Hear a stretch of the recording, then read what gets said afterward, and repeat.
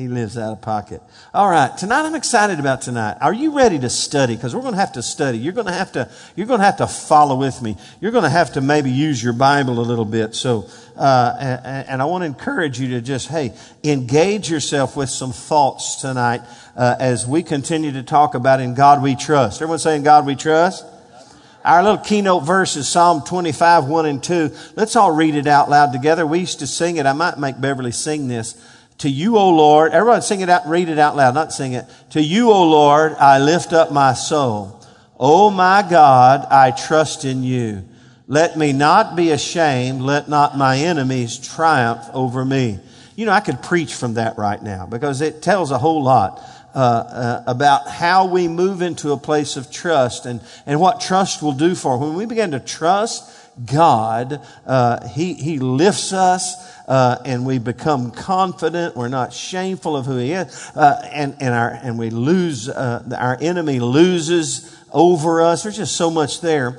But everyone say, I trust in you. Say, oh my God, I trust in you. And that's what we've been talking about. And this little mini series on Wednesday night is a spin-off from a few Sundays ago when I shared with you about the testings of God. How many of you know God tests us in every area of our life? And all of us are going through some level of a test. Jim's going through a test. I'm going through a test. How many of you can say on a spiritual plane, you're going through a test in life on some plane, you know, and here's the reason and the purpose for the test. The tests are determined are designed by God to determine if we'll trust Him so He can then in turn trust us. God wants to trust you with more. Ooh, let's talk about this. How many of you want to be trustworthy with more money? I mean, wouldn't you like if God said, you know what? You've become trustworthy. Okay? How do you become trustworthy with more money? You are faithful with what you have. And you do what He told us to do. For example, Malachi, bring you all that, will a man rob God? You say, how can we rob you? In tithes and offerings. And He said, bring ye all the tithes into the storehouse. And prove me now herewith, saith the Lord, if I'll not open the windows of heaven and pour you out a blessing, so much so that you cannot contain it. And so we've got to be trustworthy with what He puts into our care, and so He can give us more. How many of you want God to give you more in every area of your life? So He tests us so He can determine if we're going to trust Him. And if we can trust Him, you see, if you can't trust God with the tithe, you can't trust Him anywhere. That's kind of the foundational beginning. God looks and see how we handle our money, and it's a reflection of how we'll handle spiritual things. Jesus said in His teaching, if you can't handle the temporal things, how can I give you spiritual things? And so it's a principle. And so from that, we should then learn how to trust God. And man, we got to learn how to trust God. That's okay. Put it up there. Last week, we learned from the sons of Reuben some lessons in training and trusting. We all need some training and trusting. And so we can pass the test, and He can trust us and give us more and bless us and use us in a great way. So last week we talked about the sons of Reuben, and that was First Chronicles 5 about the sons of Reuben. If you weren't here, I thought it was pretty interesting. I wasn't sure how it would come off, but after I was done, I thought, well, that wasn't half bad. And so tonight we've got some more lessons on trusting, and we're going to learn from Hezekiah tonight. Everyone say Hezekiah. Turn in your Bible to 2 Kings chapter 18. We're going to get some training and trusting from Hezekiah. And I want everybody to turn to 2 Kings 18. And we're going to read the first 7 verses. And if you don't have your Bible tonight, look on with someone. And if they've got their laptop or something, y'all blow it up where everybody can see it. I want you to see this. And let's learn from Hezekiah as he becomes the king, if you will, of Judah. Now it came to pass in the 3rd year of Hoshea, the son of Elha, the king of Israel. So Hoshea, the son of Elha, was the king of Israel. And that Hezekiah, the son of Ahaz, the king of Judah, began to reign. So here we see two kingdoms, the divided kingdom. We see Israel and Judah. And Hezekiah inherits the throne from his father Ahaz. Everybody with me so far, say, I got it. Because we're going to have to get through that. You're going to have to follow me here. Look at your neighbor and say, you got to follow me here. You just follow me here. You're going to have to really pay attention because we're going to go through a lot of history. Brent, look at her and say, Beverly, follow him right here. Okay. All right. Here we go. All right. He was 25 years old when he became king, and he reigned 29 years in Jerusalem. His mother's name was Abi. Everyone say Abi. The daughter of Zechariah. And he did what was right in the sight of the Lord, according to all his father David has done. Now let me just say, the phrase his father David, it doesn't mean that David was his biological father. It means in his history, in his lineage, he goes back, and the one who really began this whole thing, David, in following God, and he's doing it just like his forefathers taught to do it. Okay? You got that? Say amen. All right. He removed the high places, verse 4, and broke down the sacred pillars, speaking of the idolatry of the day, cut down the wooden image and broke in pieces the bronze serpent that Moses had made. For until those days the children of Israel burned incense to it and called it Nehushtan. So they took this bronze, if you remember the bronze image, they turned it into a god and started worshiping it. Now catch verse 5. Speaking of Hezekiah, he trusted in the Lord. Everyone say that. He trusted in the Lord of Israel, so that after him was none like him among all the kings of Judah, nor who were before him. This guy made a difference. There's nobody like Hezekiah. The scripture said nobody before or after him. This guy made an impact because of his trust and confidence in God. Verse 6. For he held fast. Everyone say held fast. For he held fast to the Lord. He did not depart from following him, but kept his commandments, which the Lord had commanded Moses. Now, that's huge. And the Lord was with him. I like that. And he prospered wherever he went. And he rebelled against the king of Assyria and did not serve him. And we'll talk about that in a moment. So here we find Hezekiah. Hezekiah is trusting the Lord. But I want to give you a little bigger historical context to help you understand how huge this was and what was going on in that day and how he faced the adversities of life and the idolatry of the day in the middle of ungodliness, trusted God and was a great leader for the people of Judah. So here we go. Historical context. I told you it was a divided kingdom. Israel and Judah were divided, and there were two separate kings. And as we read in verse 1, Hoshea, how do you say his name, was the king of Israel. Now let me tell you a little about this fella. 2 Kings 17, go back. It gives some history of this guy and how he led Israel. Okay? Now this is not Judah, this is Israel. Read in verse 1, in the 12th year of Ahaz, the king of Judah. There we talked about who's Ahaz. He's Hezekiah's dad. He was still the king of Judah. Hoshea, the son of Elah, became king of Israel in Samaria, and he reigned 9 years. And look at verse 2. And he did evil in the sight of the Lord, but not as the kings of Israel who were before him.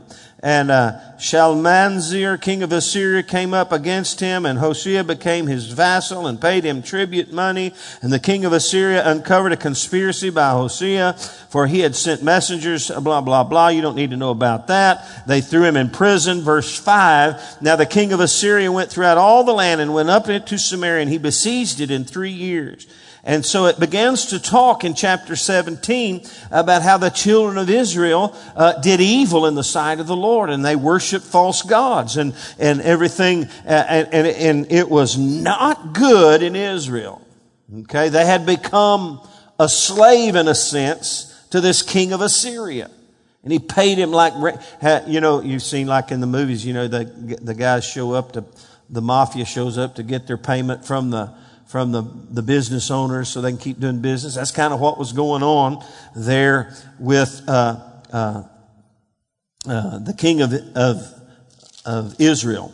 Now, and in fact, if we had time and look back in 2 Kings 18, it talks about the fact that Judah was, in fact, 17, that Judah was not following the Lord either at that time.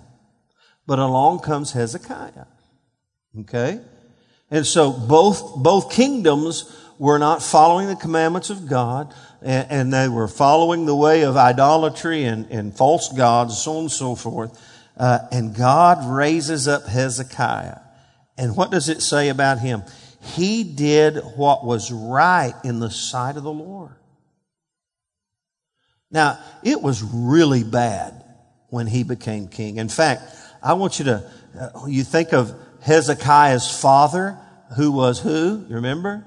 Ahaz. Now, go to 2 Chronicles. If you understand about Kings and Chronicles, they kind of parallel about history. Go to 2 Chronicles 28. I want to show you how bad it was in Judah under the leadership of Ahaz, Hezekiah's biological father.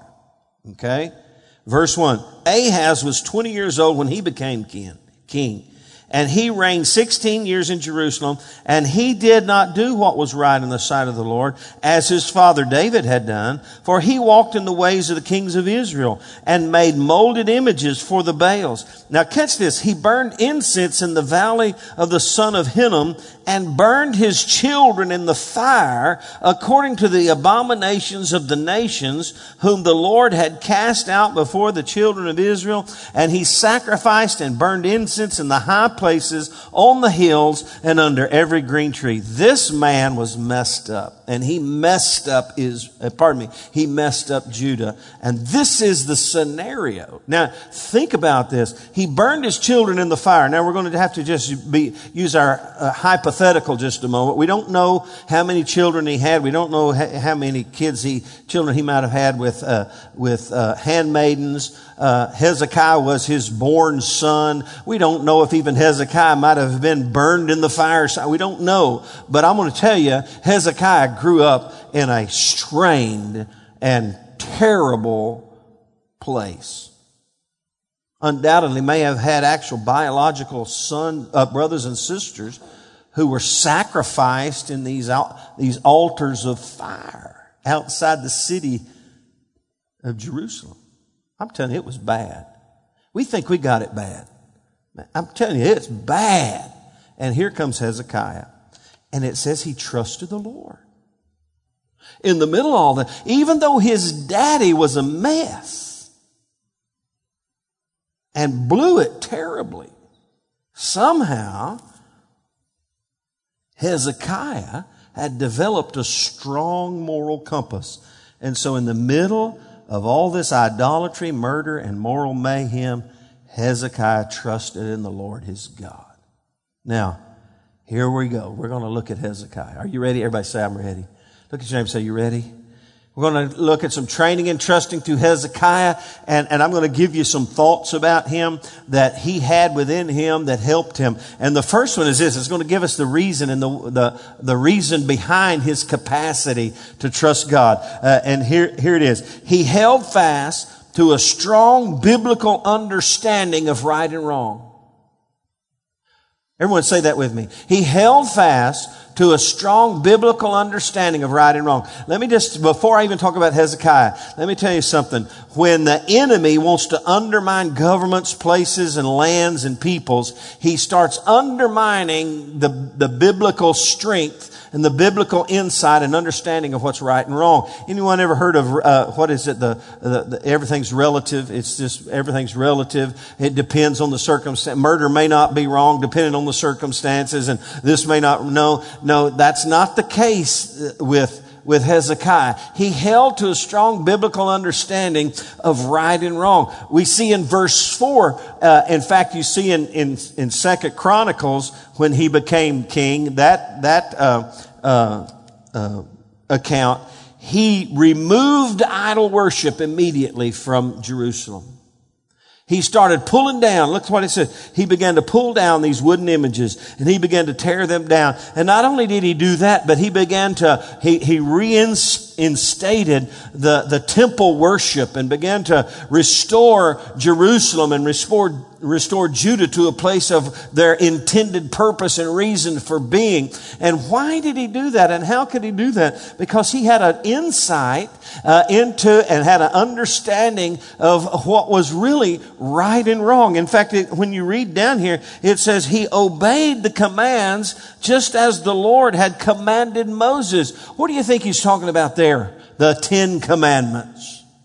And if you go to Exodus 20, the first part of the 10 Commandments all have to do with no other gods before me. And there's only one God, and His name is, He's God. And you can't worship other gods. And so we see immediately Hezekiah getting back to the basics of what it takes to, for God's people to survive and thrive. And that is getting to a place of understanding what's right and wrong here. We got to figure out what's right and wrong. And we're going to restore this place now. How could he do that when his daddy was such a devil? I think I know. Everybody say, how did he do that? How could he do that? How could he have developed such a strong moral compass in the middle of such trouble and trauma and immorality and idolatry? And how could he do that? Well, you got to go back to the second verse and we'll see a little insight. It says, he was 25 years old when he became king, and he reigned 29 years in Jerusalem. Catch this line. His mother's name was Abi, the daughter of Zechariah. His mother's name was Abi, the daughter of Zechariah. Now, Abi was married to this Ahaz. How many of you know, God, could you imagine being married to the fella who's torturing your children and other people's children? But now Zechariah is her daddy.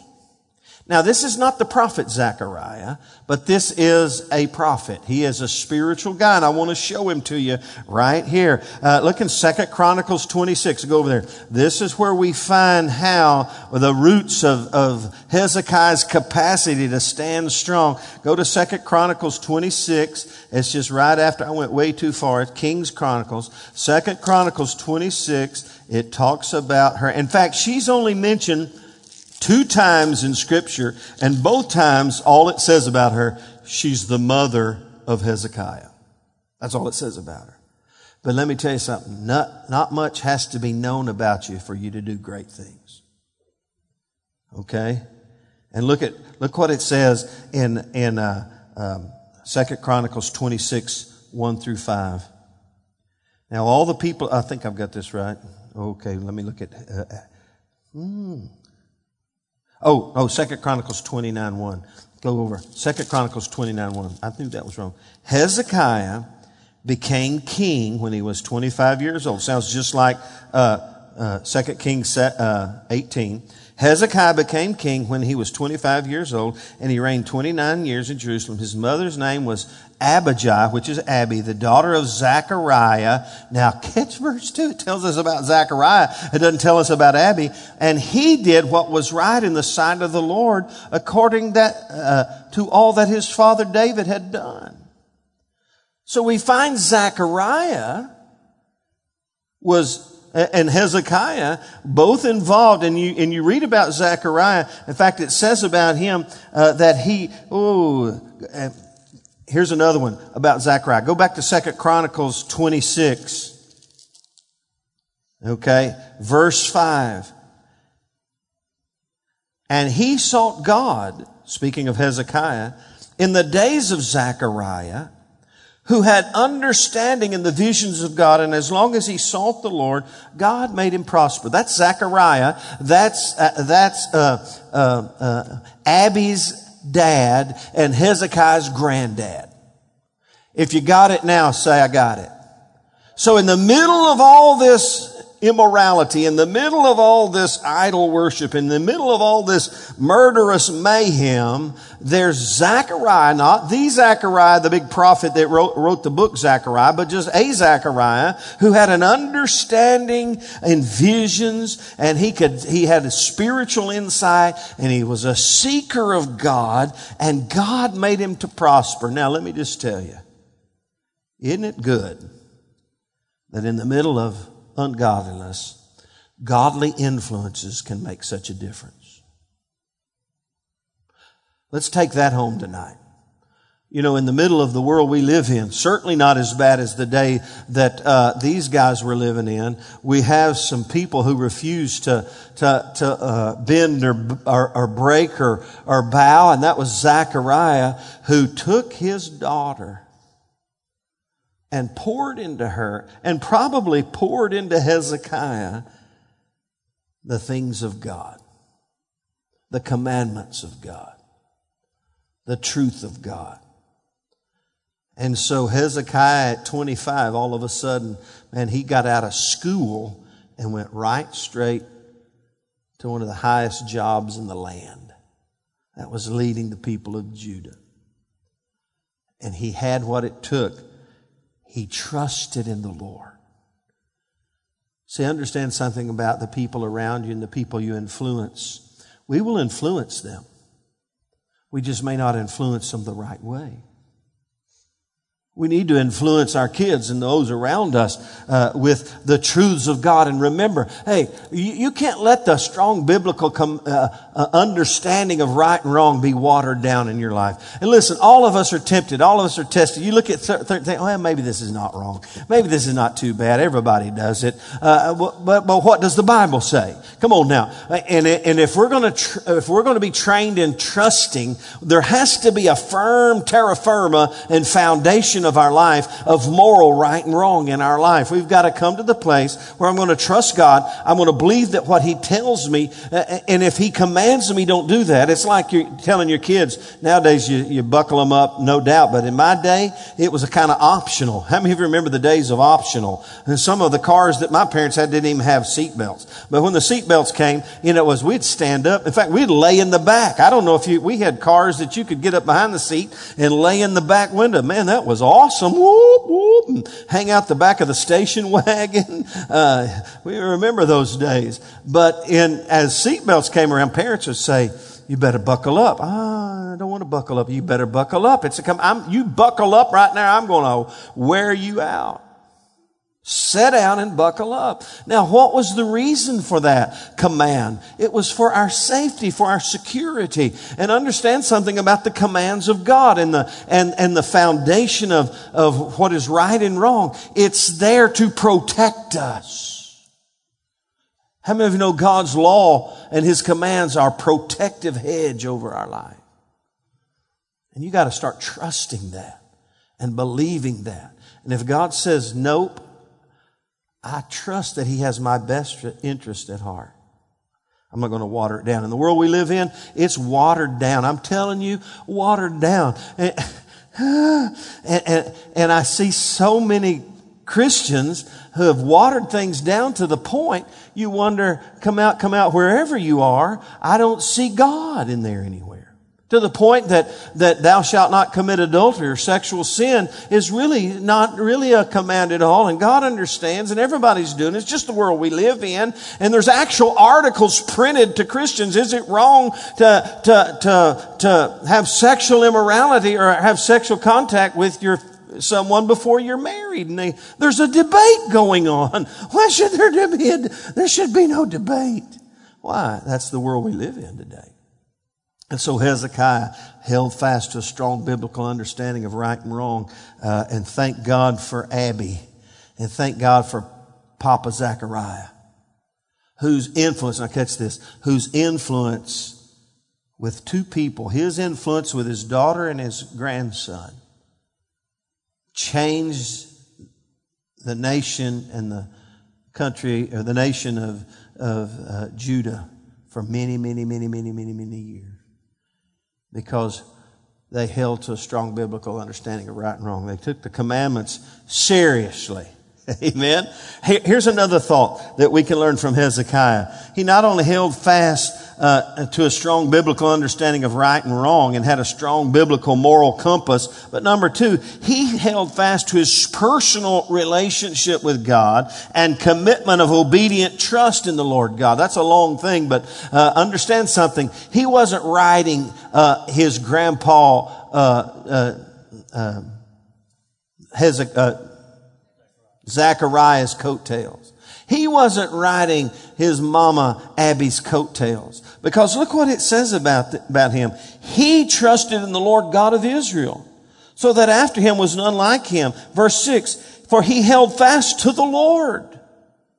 He had a real relationship with God. Listen, you can trust God the more you get to know Him, the more you lean upon Him, the more you rely upon Him, the more you trust Him, and don't try to ride the coattails of somebody. How many of you know you can't ride the coattails of your wife or your husband or your grandma or your granddaddy or your youth pastor or your preacher? All of us have to come to a place like Hezekiah did, and it was whatever we get taught and whatever we hear from others becomes real in our own life. And at some point in Hezekiah's young 25-year-old life, he said, you know what? I'm trusting God in my life. I'm going to trust the God of my forefathers. I'm going to have a relationship with them, with Him.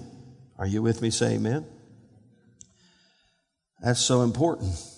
Number three, he held fast to a strong personal responsibility to restore Judah to her godly heritage. Go over to 2 Chronicles 29. Let me show it to you over there. 2 Chronicles 29. The first thing he did, man, this guy got right to work. You know, everybody's getting, you know, it's kind of parallel today. We got a new president and he's getting right to work, and people are, you know, they didn't believe he was going to be the president. And now they're trying to figure out how to not make him not to be the president. But he's just getting right to work and getting busy. People are criticizing him for getting busy about doing what he promised he was going to do. I'm not a politician, but you know, he said he's going to make America great again, and he's endeavoring to do that. Now, whether he does, I don't know, but he's going to be our next president. He's getting right to work. Look what Hezekiah does. Hezekiah became king when he was 25 years old, and he reigned 29 years in Jerusalem. His mother's name was Abijah, the daughter of Zechariah. He did what was right in the sight of the Lord, according to all that his father David had done.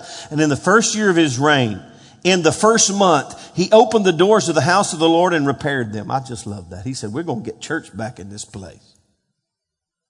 We're going to get God. Then he brought in the priests and the Levites and gathered them in the square, and he gave them a really good talking to. And he said, you better sanctify yourselves and get this straight. We're getting this figured out. And you carry all this rubbish out of this holy place. I love this guy. Man, he just said, hey, and he said, and it's like he knew this was his purpose. Though it doesn't use this terminology, you look at his life and you look at how he was raised with Zachariah and Abby. It seems as though he lived with a sense of prophetic destiny in his life. Zachariah had a prophetic edge. His granddaddy was a prophetic person, and though I'm reading between the lines, I'm sure he set it off on his grandson a time or two. He sensed something about his grandson, and he lived that way. He held fast to a strong personal responsibility to restore Judah to her godly heritage. A lot of people in this life and a lot of Christians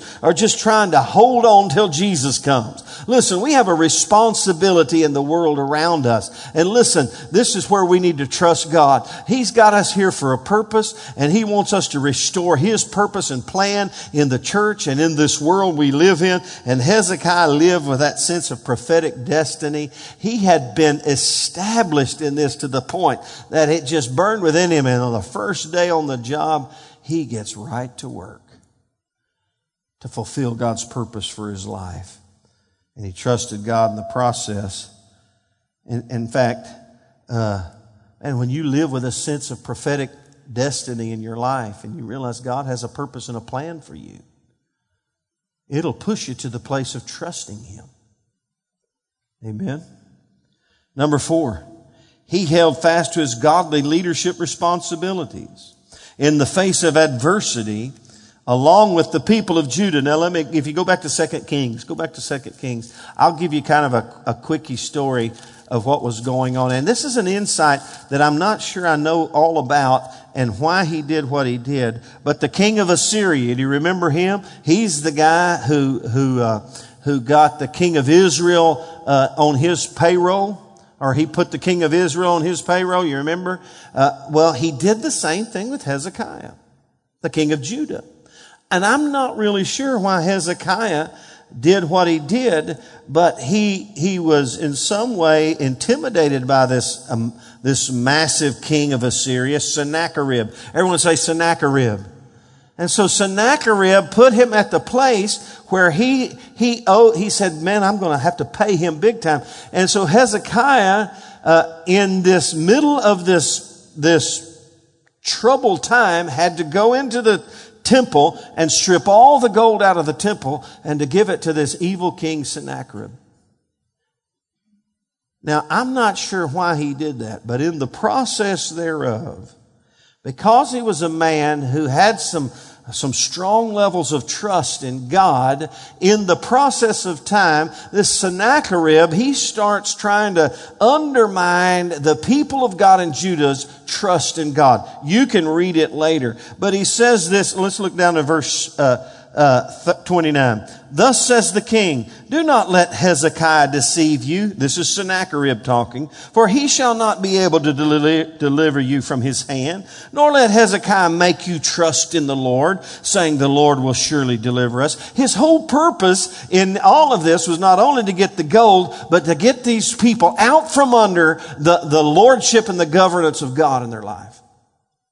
That's really true. How many of you know those are Sennacherib influences in our world today? And so he's after them.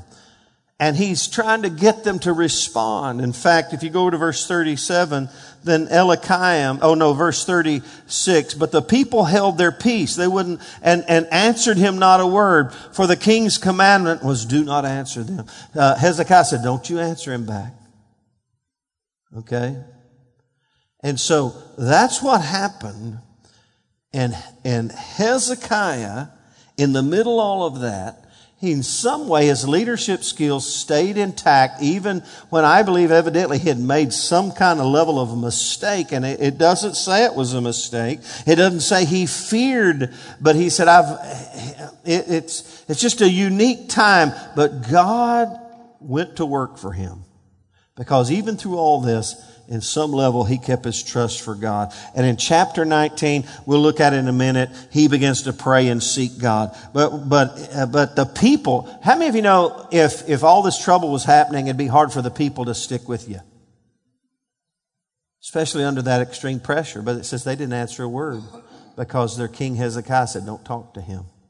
Don't speak that out of your mouth. Don't let him get in your business of trusting God. And so somehow through it all, they trusted God and he held fast to his godly leadership. He didn't bolt and run. Listen, when you're trusting God in the middle of trauma and adversity, you can't bolt and run. You got to stay the course. Somebody say, stay the course. And so he stayed the course. Here's number 5. He held fast to his understanding of the prophetic anointing he learned from his mom and his papa.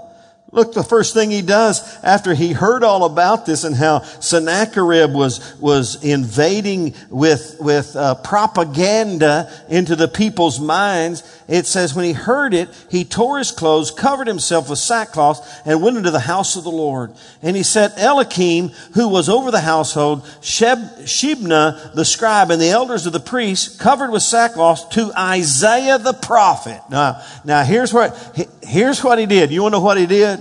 We need a word from the Lord here. That's what we need.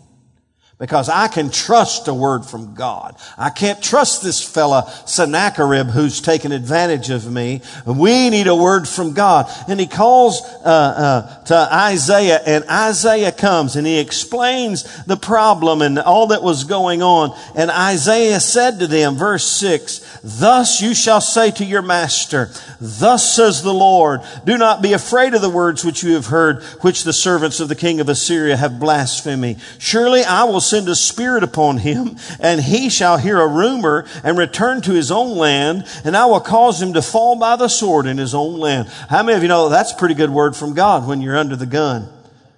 He said, I'll take care of it. Thus saith the Lord. Now, where did he get this understanding of prophetic anointing? He got it from his Papa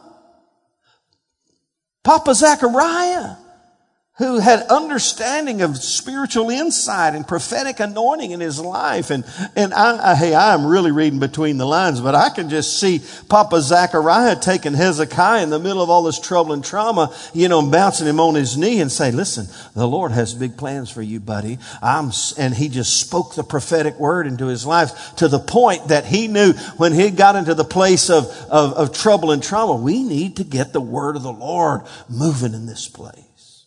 Because if we can get a word from God, we can do anything. How many of you know you can trust the word of the Lord? In fact, here's a little side note. You remember Jehoshaphat?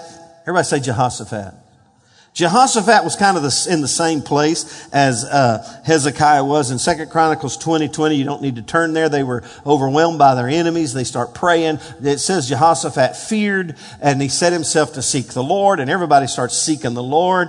And the Lord stirred up the spirit of prophecy, and the word of the Lord came and spoke to them and said, this is not your battle. Stand still and see the salvation of the Lord. Do you remember that story? And the Bible says in verse 20, it says, the prophetic word, once he got the prophetic word, he goes out, Jehoshaphat, to all the people, and they said, just trust in the Lord or believe in the Lord and you'll be established. And then he says, believe his prophets and you'll prosper. I think that's very interesting. And so we got to trust God's word however it comes, through the written word or the prophetic word of the trusted prophets of God and the people who speak into our life and realize something. Hey, if I'm going to trust God, I'm going to trust his capacity to speak to me and get me where he needs me to be. Amen. Hezekiah did that. Number 6, Hezekiah held fast to the place of prayer. If you go back to 2 Kings 19, after the prophet spoke, look at this prayer Hezekiah prayed. Verse 15, then Hezekiah prayed before the Lord. And he said, O Lord God of Israel, the one who dwells between the cherubim, you are God, you alone of all the kingdoms of the earth. You have made heaven and earth. Now, just pause right there. Man, I'm telling you, he's just declaring there's no other gods before you. I've read the commandments. I know who you are. And Hezekiah prayed, and he said in verse 16, he said, incline your ear, O Lord, and hear. Open your eyes, O Lord, and see. Hear the words of Sennacherib, which he has sent to reproach the living God. Truly, Lord, the kings of Assyria have laid waste the nations of their lands and have cast their gods into the fire. For they were not gods, but the work of man's hands, work in stone. Therefore they destroyed them. Now therefore, O Lord our God, I pray, save us from his hand, all that the kingdoms of the earth may know so that all the kingdoms of the earth may know that you are the Lord God alone. Now, stop right there. Let me tell you something. He got the prophetic word from Isaiah is going to happen, but it didn't keep him from praying about it. He confirmed it at the place of prayer.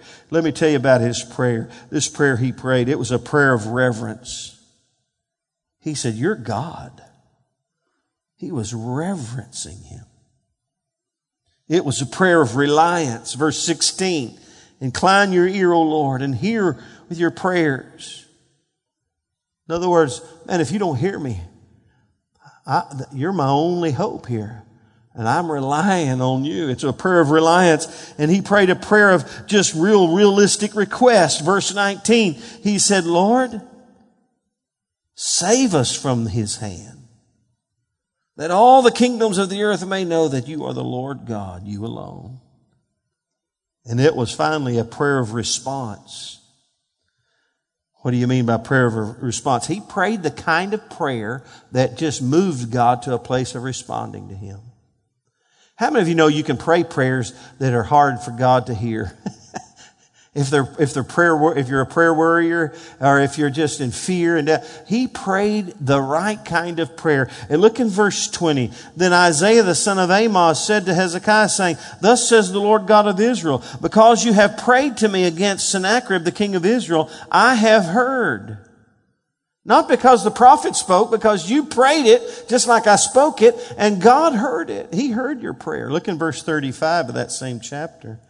It came to pass on a certain night that the angel of the Lord went out and killed in the camp of Assyrians 185,000. When people arose early in the morning, there were corpses all dead. Can you get that picture right there? The angel killed 185,000 people.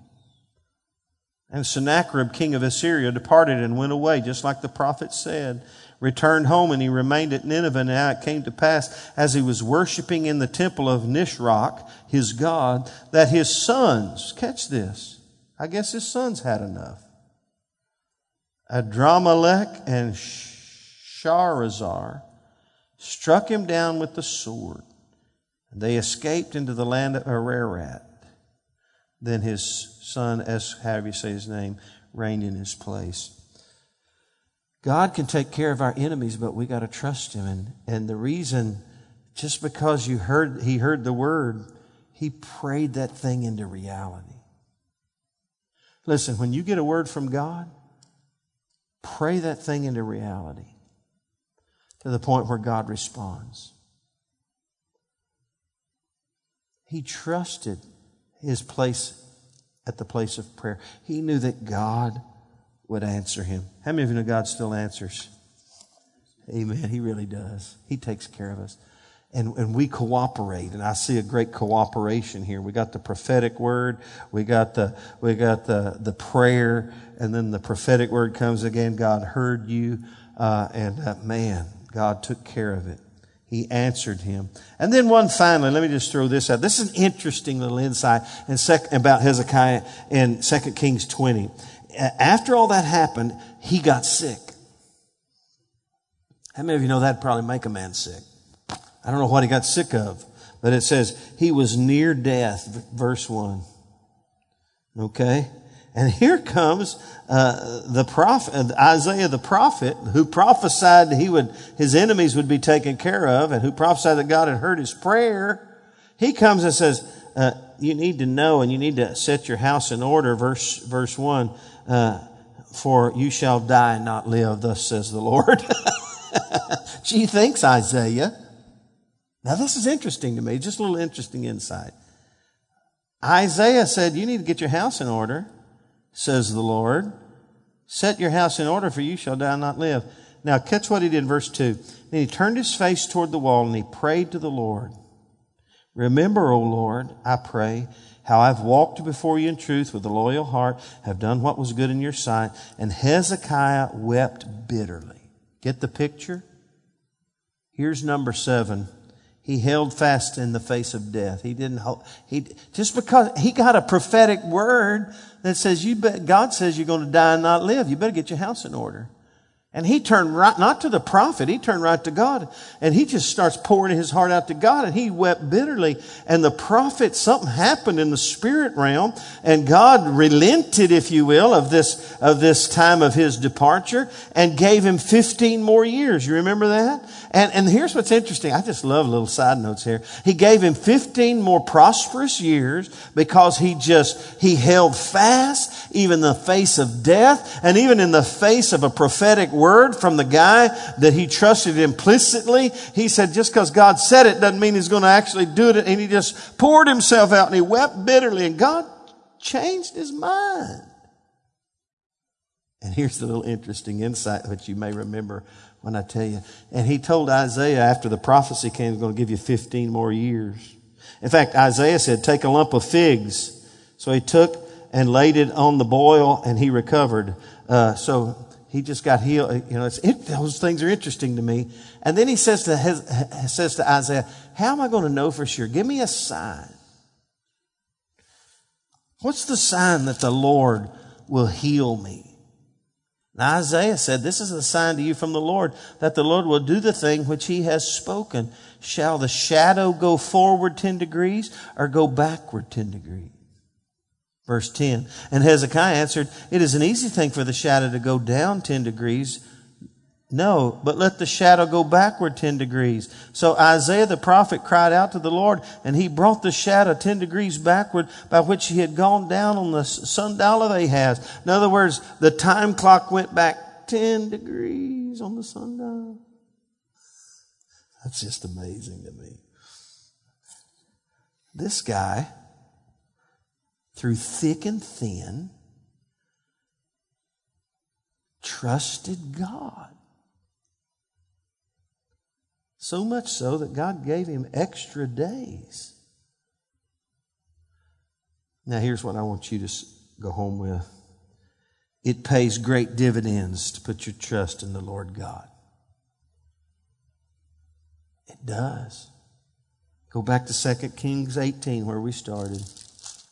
I just want you to see it one more time. Verse 7. The Lord was with him. Why? Because he trusted God and he held fast to the Lord and he didn't depart from the commandments of God. The Lord was with him and he prospered wherever he went. I think that's a principle we can take a hold of. If we can learn to trust him the way the sons of Reuben did, or the way King Hezekiah did, or the way David did and others did, if we can just learn these lessons about trusting God,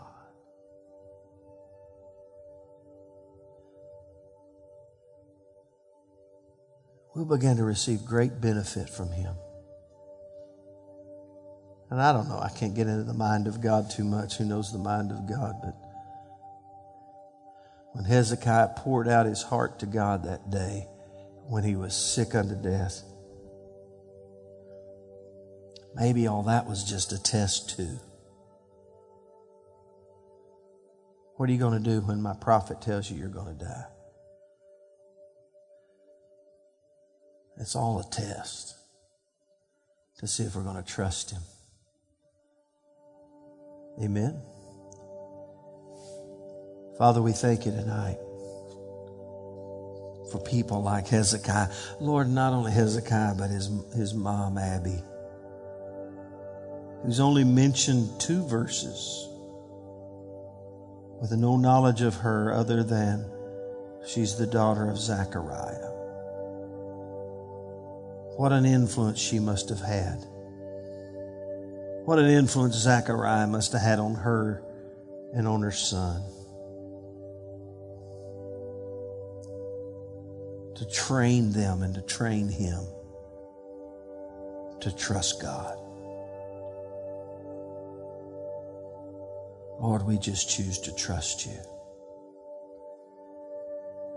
Lord, let us, as he did, held fast to the things of God and the commandments of God. Let us hold fast. Let us hold fast to you, Lord. Lord, I pray for those that are here tonight who are struggling in their trusting. I pray they would just look at the life of Hezekiah and the issues he battled and the opposition that was before him. And Lord, let us get some training on trusting from his life. Thank you, Jesus. And Lord, for those around us, our sons, our daughters, our brothers, our sisters,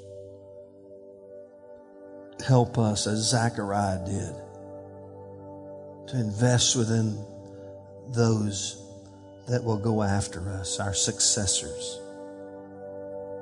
A strong trust factor in God. Teach us to teach our children, our brothers and sisters, and our friends and family how to trust God through the process. In Jesus' name. And everybody said amen.